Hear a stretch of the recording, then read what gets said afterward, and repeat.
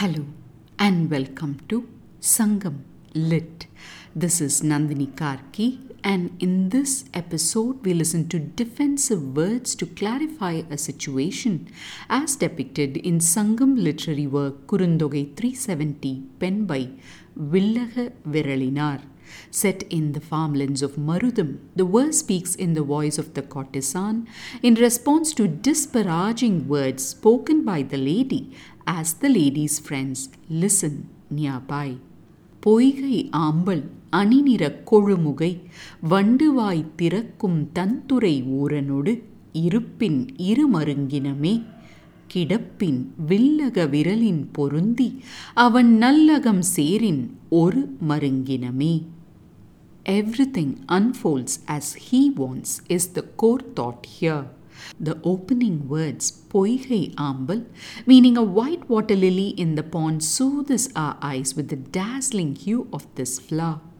In the phrase Vandavai Tirakkum, meaning the bee opens its petals, we see a belief system in place about which we will explore shortly. Villaga Viralin Porundi, meaning fitting together like a finger on a bow, brings to fore the striking image of steady fingers holding a bow and has rendered the name of this song's poet. Ending with the words Oru Maringiname, meaning one body, the verse welcomes us to know more. Buds are blooming and bows are being bent here. The context reveals that the man and lady were leading a married life when the man took to keeping the company of a courtesan. This action angers the lady, and she speaks disparaging words about how the courtesan has cunningly kept the man to herself. These words soon reach the ears of the said courtesan. One day, when the lady's friends are listening nearby, the courtesan says, "The beautiful hued fleshy bud of the white lily in the pond is opened by a bee in the moist river shores of the man. If he stays with me, we are two bodies, and if he lies with me, we fit together like fingers on a bow.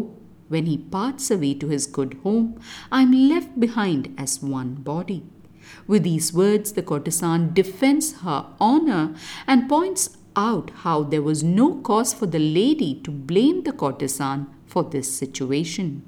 What could be the deeper meaning of this response? Let's understand by listening to her words closely.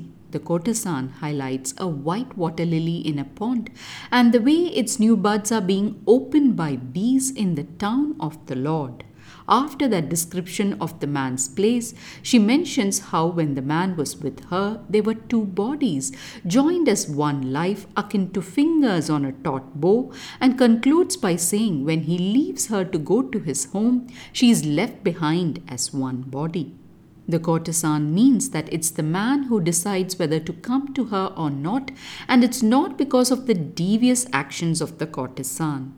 This thought she also encases in the image of the bee opening the mouth of a flower by echoing a metaphor of the man seeking her out because of her glowing beauty, akin to that of the white water lily, and not because of anything the courtesan does. "So don't you go blaming me, it's all because of your man," the courtesan conveys firmly to the listening lady's friends. To me, the highlight here is the belief of Sangam people that flowers did not bloom on their own, but they were opened by the bees that seek nectar. Indeed, a different way of attributing a spontaneous event to the action of this animal. Another aspect here is how anger dims the seeing. This is why the lady blames the courtesan instead of her man, and the courtesan points out in a picturesque way the truth about where the blame lies. A way of life so strange to us but still holding within relatable lessons for today's world. Thanks for listening to this episode of Sangam Lit and journeying with me to ancient lands and minds.